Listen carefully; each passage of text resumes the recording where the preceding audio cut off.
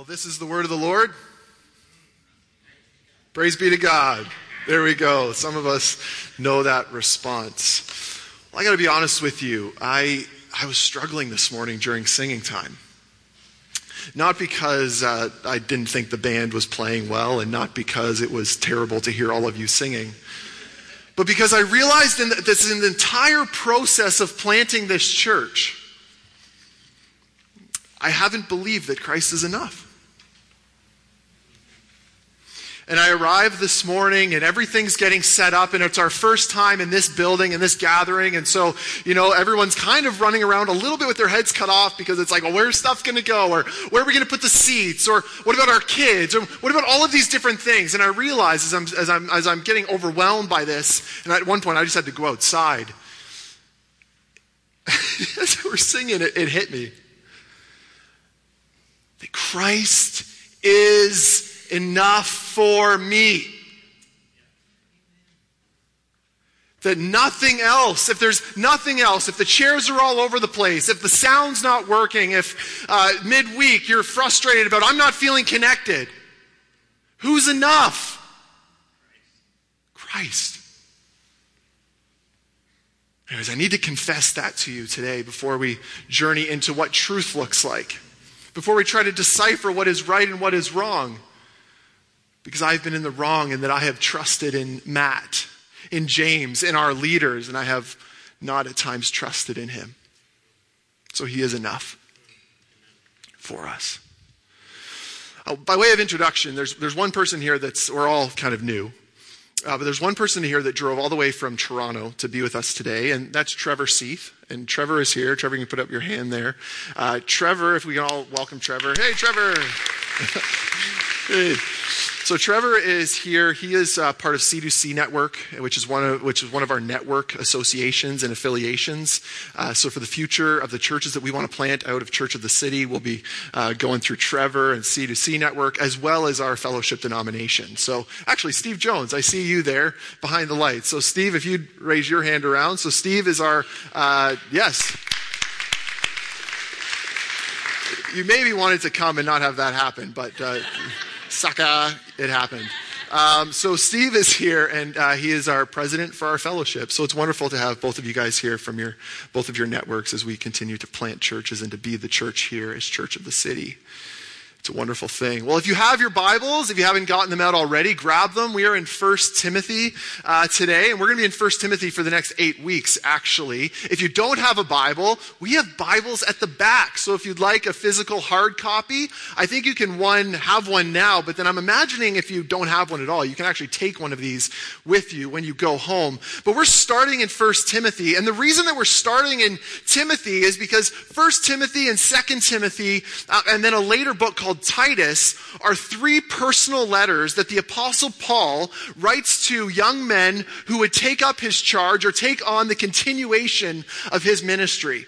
And in 1 Timothy, Paul is writing to Timothy because Timothy is the leader in a church at Ephesus, in a city. And so Paul is writing to Timothy to counsel him on matters of church leadership, on proper worship, talking about qualifications of overseers. He's giving him advice on confronting false teaching, and then also how to treat various individuals within a congregation. And so as we were praying and as we were thinking about what did we want to do as our church comes together for the very first time, we realized that Timothy would be a great place to start as we are desiring to be a gospel-centered church here in this city and then planting other churches prayerfully throughout the world. And so Timothy is the ground zero for what we're to do, for what we're to care about, for what we're to lean into as we are part of the church. Now, as Kyle was reading that, and he did it so wonderfully this morning, there's a theme that I think hopefully you caught on to. And so the theme in chapter 1 is false teaching, or bad doctrine versus sound doctrine. Now, this isn't something that we really talk about very often. Like, when was the last time, you're talking with someone like, well, that was just wrong. That was false. We live in Canada, where you can believe what you want to, as long as it's good for you, and I'll believe what I want to, but don't you dare tell me that what I believe is not right. Do you understand this as you're doing life? That this is the culture that we live in? So the question I want to start with today is, how do you decipher if something is right or if something is wrong? Maybe you can actually just click for me instead of me doing it up here, because this is... How do you decipher if something is right, or how do you know if something is wrong? So a really minuscule, small example, at our potluck and prayer this past week at my house, there was an 11-year-old girl there, and she proceeded to tell us that her cat is 100 pounds. I'm like, your cat is what? That's incredible. Do you own a panther? Is this a cougar? Now, I had enough gusto to say, that can't be right. That cannot be right. And she's like, no, seriously, he's 100 pounds. I said, well, how heavy are you? I'm 90, but that's like human pounds. That's not cat pounds.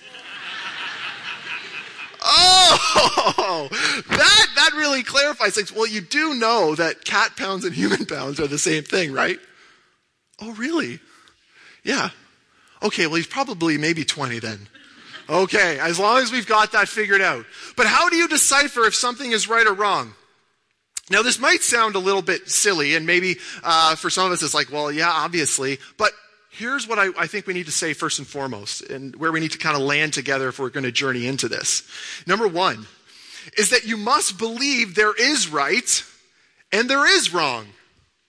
Right? In order to decipher, is something right or is something wrong, you have to generally believe that there is right and there is wrong. Now, we live in a culture that says there's no such thing as absolute truth. So, we're going to look at this a little bit philosophically, and I hope this will be helpful to us. If you claim and say the statement, there is no such thing as absolute truth, you've just defeated the very statement that you have said. Do you understand that? If I say this is a truth claim, there's no such thing as absolute truth, then you can't really say what you just said, because that's an absolute truth claim. So philosophically speaking, we have to go and say, well, okay, then there must be a right and there must be a wrong. There must be a truth and there must be things that are not true. C.S. Lewis, in his book Mere Christianity, before he came to know the Lord, said this: my argument against God was that the universe seems so cruel and unjust. Now, maybe some of your friends or the people that you live on the same street with, they say the same thing. There can't be any God because things out there are so bad. But how had I got this idea of something being just or unjust? How had I got the idea that something was right and that something was wrong? A man does not call a line crooked unless he has some idea of a straight line. What was I comparing this universe with when I called it unjust? You see what Lewis is doing? He's leaning into morality and saying, if I'm to call something wrong, then I have to have a definition of something that is right. But where do I get that right definition? Andrew and I were sitting with friends last night, not believing people, and we were over at their house, and we started to talk about things going on in the school system. And they were like, well, I just want my kid to be happy. I said, okay, well, that's all well and good, I guess. Well, what if this was the thing that they were claiming that they wanted? Well, no, they could never do that. Why? And what you run into is, you're right, I don't know actually how I would be able to measure that one up. It's kind of interesting. So we have to be able to say that there is right and there is wrong. Number two, what we have to do is we then have to identify the truth. So you have to identify what that right is and what that wrong is, what that true thing is versus what that false thing is. Now, how do you identify if something is true or not? So example, Facebook, right? You're on Facebook, you're going through, and there's this nice picture and this beautiful little quote over top of it. How do you decipher if what that quote says is true or not? Is your filter, well, it sounds good, so it must be true. Maybe your filter is, well, because this person said it, it must be true. Malcolm Gladwell, in his book Blink, talks about the conscious part of your brain and the unconscious part of your brain, or the conscious thought versus the unconscious thought. And in this quote, he illustrates for us what this unconscious thought does. The giant computer that is our unconscious silently crunches all data it can from the experiences we've had, the people we've met, the lessons we've learned, the books we've read, the movies we've seen, and so on, and it forms an opinion. So let's focus on this. You probably made a judgment call when I stood up here based upon what I was wearing. Now, you're maybe conscious of that, but there was an unconscious element to you thinking, To you walking in today, what were the immediate things that you thought of? What Gladwell shows us in this book, Blink, is that those things and those reactions are created by all of your different experiences, everything you've read, everything that you watch. And what he talks about in his book is that you can actually control the way you react to things based on the things that you allow into your life. But what's most interesting about this, and I think this backs up the Christian perspective of whatever is true, whatever is good, whatever is noble, think on such things, is that you can also unknowingly deceive yourself into believing something that is not true based on the things that you're taking in. So this morning, how are you responding when we start getting to some of the real truths? How will you be responding? Will you go, whoa, that's not something you hear in our culture very often? Then your unconscious has been formed by the culture in which you live. So we need to be aware of what's happening. So in the business of trying to decipher what is right and what is wrong, how do we even control some of our opinions if it's being essentially changed by all of the things around us? Well, we believe as Christians that the Bible is our authority. Christians, in our perspective, in our worldview, say we get our right and wrong from the Bible. We don't try to simply figure it out. I mean, we could never completely figure it out. Is morality evolutionary? Do things change over time? But then how does that work with, 100 years from now versus, 300 years from now when that was okay and then that wasn't? Christians go, no, our text, our scriptures transcend our culture, and it speaks as an authority to the world in which we live. Now, a couple of points about the Bible, because some of you might be sitting there going, listen, I tried reading the Bible once, and there's that in there. Okay, well, number one, the Bible is an ancient text. All right, this doesn't mean that the Bible can't transcend ancient cultures, but we must understand that the Bible is an ancient text written in a certain time period and written in a certain culture. So in order for us to understand the teachings of the scriptures, we have to enter into some of those cultures in which it was originally written. And we're going to do that with 1 Timothy. Number two, any act of communication, which is what the scripture were, only has meaning within a particular language and historical, cultural context. So as we study the history, as we study the culture, we can become aware of the truths that were being spoken to that culture and only then apply it to our own. Peter Enns, a scholar, says this about the Bible. The Bible belonged to the ancient world in which it was produced. It was not an abstract, otherworldly book dropped down out of heaven. It was connected to and therefore spoke to people in that ancient culture. The uncultured qualities of the Bible, therefore, are not extra elements we can discard to get the real point, the timeless truths. Rather, precisely because Christianity is a historical religion, God's word reflects the various historical moments in which it was written. As we learn more about this history, we should gladly address the implications of that history for how we view the Bible and what we should expect to hear from it. Now, this is really helpful for any of you that have ever been in a situation before where somebody claims something that the Bible says and you're like, they must have taken that one out of context. Like, come on. Have you ever heard anybody say that before? Why do you say that? Because they've taken it out of the context in which it was written. So here at Church of the City, if you want to know what we're going to be about, we're going to be about the Bible. And we're going to be about studying the Bible in its culture and in its historical place so that we can understand the implications for our life in the here and in the now. We're not going to go fishy and searching for other things that we can study outside of the Bible and just make the Bible a second point to what we're saying. The Bible is the point of what we're saying. All right? We're not going to do that. And so when you come in, you can expect that, well, what are they going to teach? I remember, when we first were in this last church we were part of, we're not saying the names anymore. There was somebody that came in once and we were teaching through the book of Mark for like a year and a half. And the person came in and their comment was, you mean you just open the Bible, you read what it says, and then you explain it? Yeah. Very sneaky. Yeah, that's all we do. Oh, wow. I've never been to a church that did that before. What? We are about the Bible. And then thirdly, I hope we can agree, is that then we need to know and then we need to act on the truth. right? So we say that there is right and there's wrong. We identify what that is, and then we know it, and we act on it. Tim Keller put this on his Facebook status the other day. He said, we must be so immersed in God's written word and truth that we are trained to choose rightly, even in cases to which the Bible doesn't speak directly. You see what Keller's leaning into? It's exactly what Gladwell suggests as far as our brains and our conscious and our unconscious. He says when you immerse yourself in the truth, your response to things, whether or not the Bible directly addresses it or not, you'll know what to do because you've been immersed in God's word and truth. And so we as a people, we don't have time to get together on a weekly basis like this and not talk about the Bible. We need to be in it, and we need to be studying it. So we want to know and act on the truth. Now, back to 1 Timothy 1. Lots going on, right? Lots going on there. I mean, it's a powerful text. But what we see right up front is Paul addressing with Timothy that I've heard there's people in your midst that are buying into false teaching or silly myths.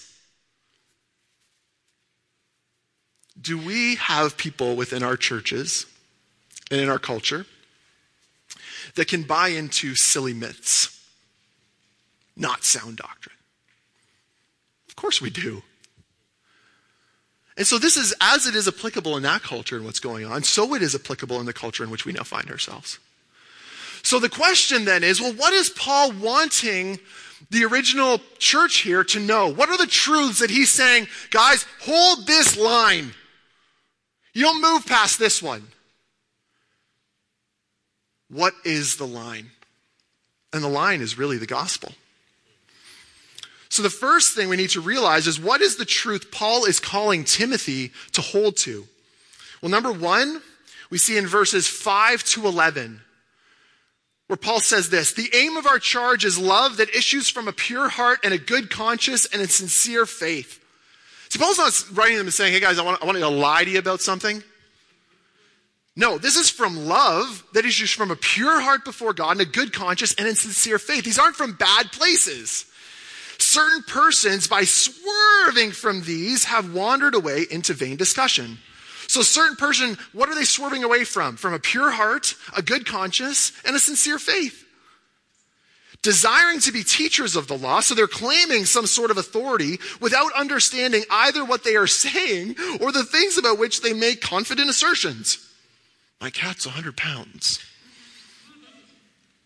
Now we know that the law is good if anyone uses it lawfully. So use it in the way that it was originally intended. Understanding this, that the law is not laid down for the just, but for the lawless and the disobedient, for the ungodly and sinners. Now what's interesting as Paul is doing this is he's really proving to us that all of us are unjust. Because when the law was given, there's not like there was anybody that said, I did that perfectly. I'm perfectly just. So what is Paul telling us first and foremost? What is the truth we're called to hold to? And it's an identity of who you and I are. Is that we are helpless and lost. Now that's not very popular. How did your unconscious respond to that one? Because you read on Facebook and some of these quotes that say, you can do whatever you want to do if you put your mind to it. Could I be a linebacker? Likely not. I mean, I could really put my mind to it, but I'm sorry. I'm helpless with that. I'm not Von Miller. Go Von Miller, right? Did you watch the Super Bowl? Hello, MVP, Denver Broncos. Shoot, okay, that's all right. I can't be Von Miller, and I'm watching the Late Late Show with James Corden, and he's dancing with Von Miller on stage. You probably didn't see this, but initially when they're sitting down, like James Corden is probably about my height, a heavier set guy. And then as you're sitting, you're like, okay, they look like relatively the same size. And then they stand up and they start like dancing. And you're like, holy smokes, that guy's huge. Now what we realize, this is a silly example, but you and I, we're helpless and lost. I can't just put my mind to something and do it. I'm helpless. And when it comes to where I'm going to spend my eternity, I can't control how tall I'm going to be, nor how fast my hair is going to grow, nor know how many hairs are in my beard. How in the world am I supposed to be the one that just determines my eternity forever? I'm helpless and lost. Now, you might be someone that approaches the world from an atheistic or secularist or humanist perspective. Guaranteed, there is a moral line that you have crossed on your own. So you said, I will never do this. Did you ever fail to meet that? Of course. Why? The Christian perspective is we are all helpless and lost. We're sinners. We do things every day that we're not proud of. We desire to do things that, well, we want to do, but we can't do them. And Paul writes about this in another one of his letters where he says, the things that I want to do, I can't do. So Paul writes to Timothy, Timothy, there's people around you that are trying to tell you that you aren't as helpless and lost as, you're all right. You do enough things, you'll be fine. Hold the line, Timothy. You are helpless and lost. So then what does he tell us? What's the second truth? Well, then the second truth is what Jesus did. Verse 15. The saying is trustworthy and deserving of full acceptance that Christ Jesus came into the world to save sinners, of whom I am the foremost. Paul's just not like, hey, you guys out there, you're all sinners. He's like, no, Jesus came to die for me because I'm helpless and lost. And Timothy, if you're going to hold the line, you got to hold the line that people can't save themselves. They need Jesus to save them. That Jesus came to die on the cross for their sins. They couldn't have done that for themselves. Hold the line that you are helpless and lost and that Jesus died to save you, to be a substitute for us.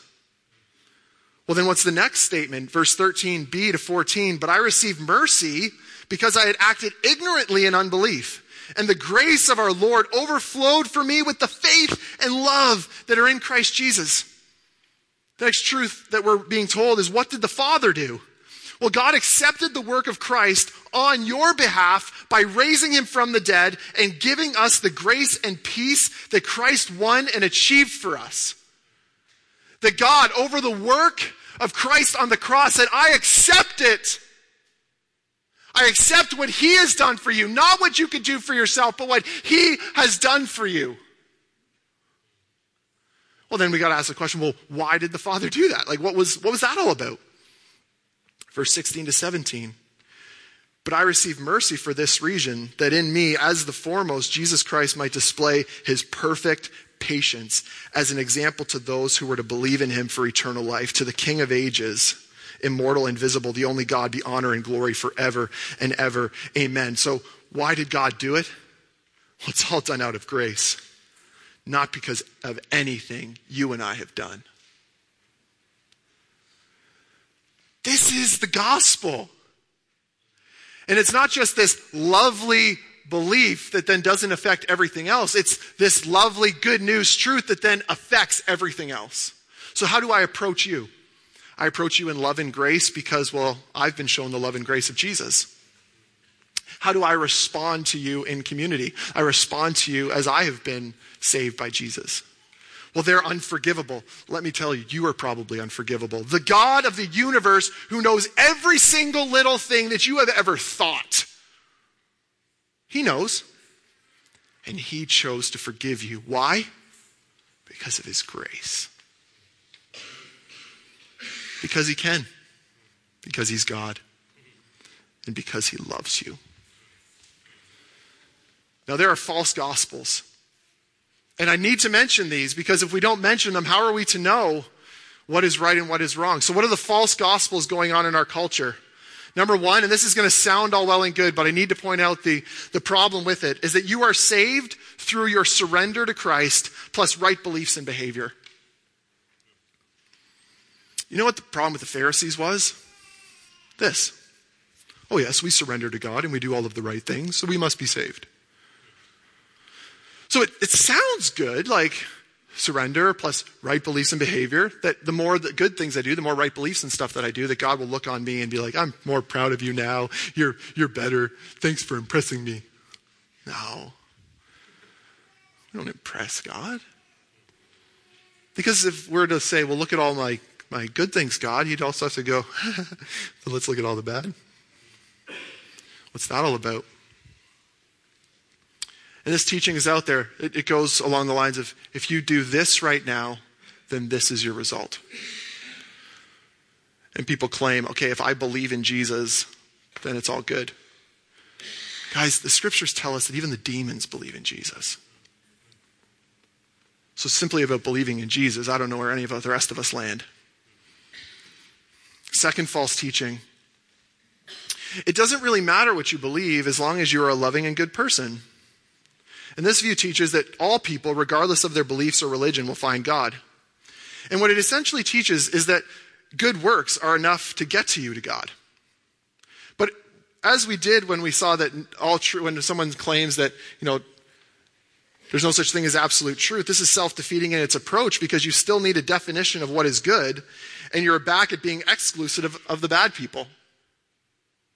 Does this make sense? So if you're like, well, you can believe whatever you want as long as you're a good and loving person. Well, where did you get that definition of good and loving?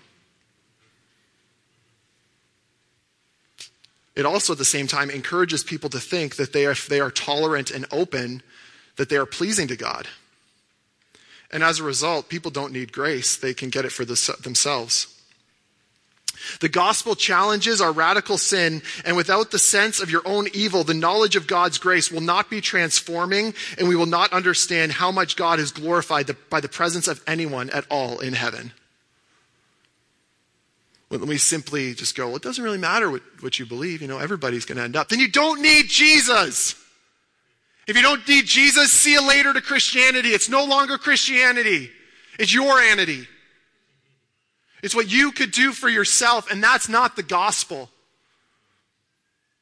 That's a popular belief in our culture, that you can believe what you believe and I'll believe what I believe, but I don't want to offend you. The gospel is offensive. If at some point along this you're going, ugh, good. Good.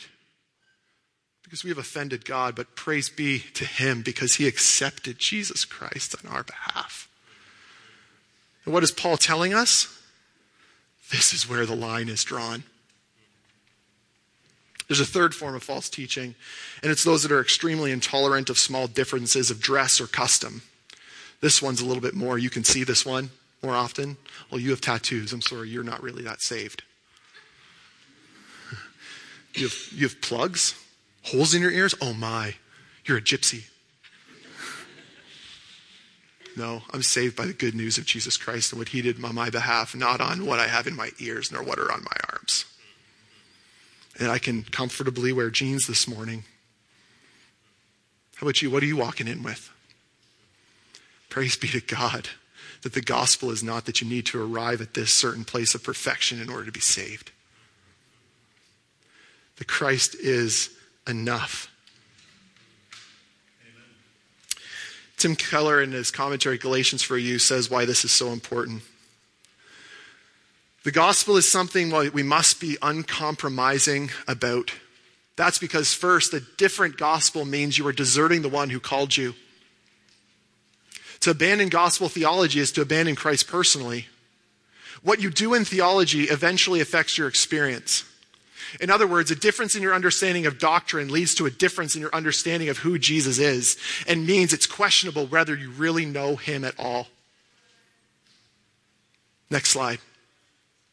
Second, a different gospel is not gospel at all.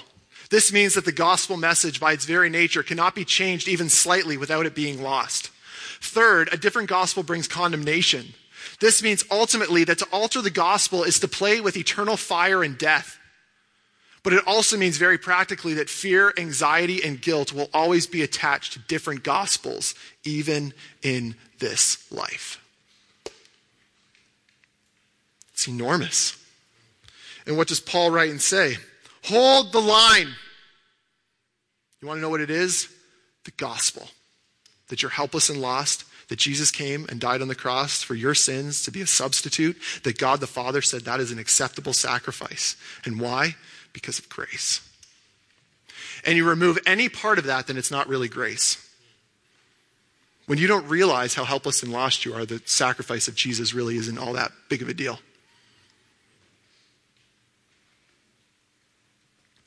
And then we realize the true weight of this charge in 1 Timothy 1, verses 18 to 20, where he finishes with, This charge I entrust to you, Timothy, my child, in accordance with the prophecies previously made about you, that by them you may wage the good warfare. Do we see the language that now Paul is choosing? Warfare. Saying this is something you've got to fight for. Because if you don't, it'll be lost. Holding faith and a good conscience. By rejecting this, some have made shipwreck of their faith, among whom are Hymenaeus and Alexander, whom I have handed over to Satan, that they may learn not to blaspheme. That's a nice way to end chapter 1. What is Paul warning Timothy? Timothy, it's happened. There are people that by buying into false belief systems and false genealogies and believing silly myths have shipwrecked their faith.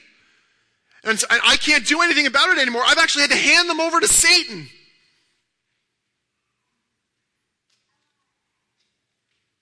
So I think the challenge to us as Church of the City is, are we going to buy into endless genealogies and silly myths? No. Where are we going to hold the line? The gospel. Because it changes everything else. Now, some people are big fans of Jesus. What's interesting about Jesus is Jesus loved the Old Testament. Do you realize that's why the Bible has authority? As Jesus says, all authority in heaven and on earth has been given to me. So therefore, what Jesus says matters. And Jesus cared a lot about the Old Testament. You can't deny that. It's like, well, I just like reading some of the teachings of Jesus. I'm sorry, but if you read the teachings of Jesus, it's laced in the Old Testament.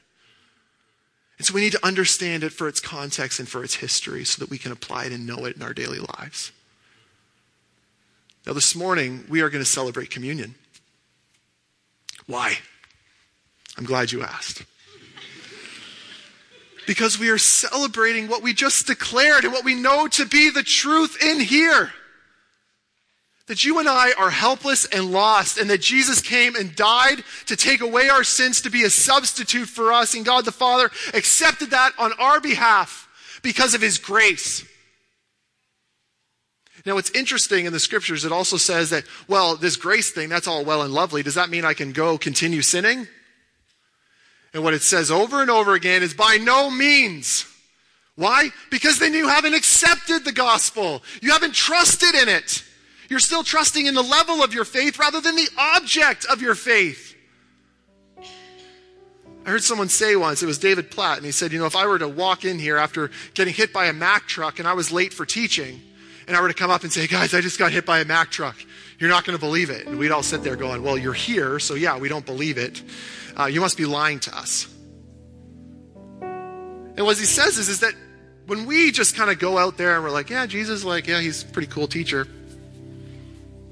When we continue walking out in our sin, you haven't been hit by the Mack truck that is the good news of the gospel. The good news can do nothing but bring you to your knees. To go, he knew about that, yet he saved me? He knew about the thing that I'm going to do tomorrow, later today, a month from now, 20 years from now, and he chose to save me? What kind of love is this? That just, you declare I love you, but then you go on and you do things that are hurtful. This is the gospel. That I am more broken and messed up than I ever understood, but I am more loved and accepted than I could ever dream. And so if you are here today, you've never trusted in the good news. You've trusted in a false gospel. You've trusted that, well, it's just simply by my surrender and I'm trying to be good.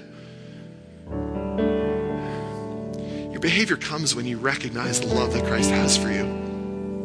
So why would I turn on the one that did that for me? If you've never trusted or even heard that before, today's your day. And there's going to be people up front here that want to pray with you following our service. And we want to be a church that has a culture of prayer, that it's not just like, I kind of feel like going up there, but I might not because people might know that I need prayed for. We're all helpless and lost. We all need prayed for. And so you might come up and you might go, hey, I got this little thing in my life. Good. Jesus saw that it was a big thing, and so he died on the cross for it. It's not some little thing. It's huge. We want to see people healed. We want to see people changed from the inside out. So you might be asking, what's this Church of the City thing all about? That this is who we are going to be uncompromisingly going to be about.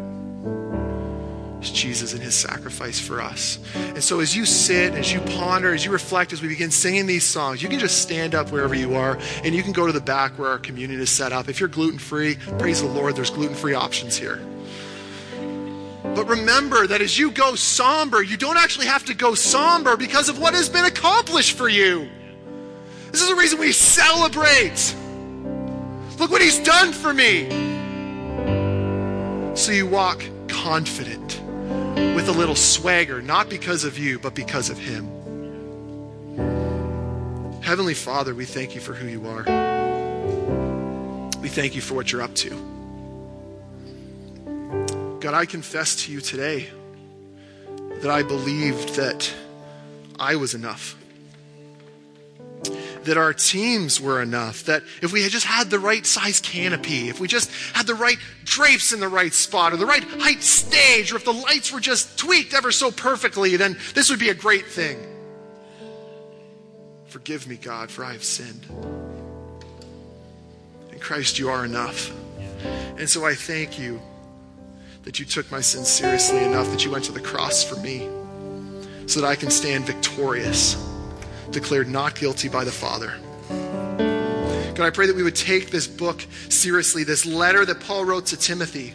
May we recognize that the issues of this culture are the same issues of our culture. And God, may we be people that stand for the truth, that just don't listen to someone talk about their 100-pound cat or about this thing that they've chosen to believe and just go, well, yeah, that's all well and good and acceptable, because God, it's not. Jesus, you said, I am the way, the truth, and the life. You didn't say I am a way, or I am a truth, or I am a type of life. You said I am the only way. Thank you, Jesus, for what you've done. We celebrate that today.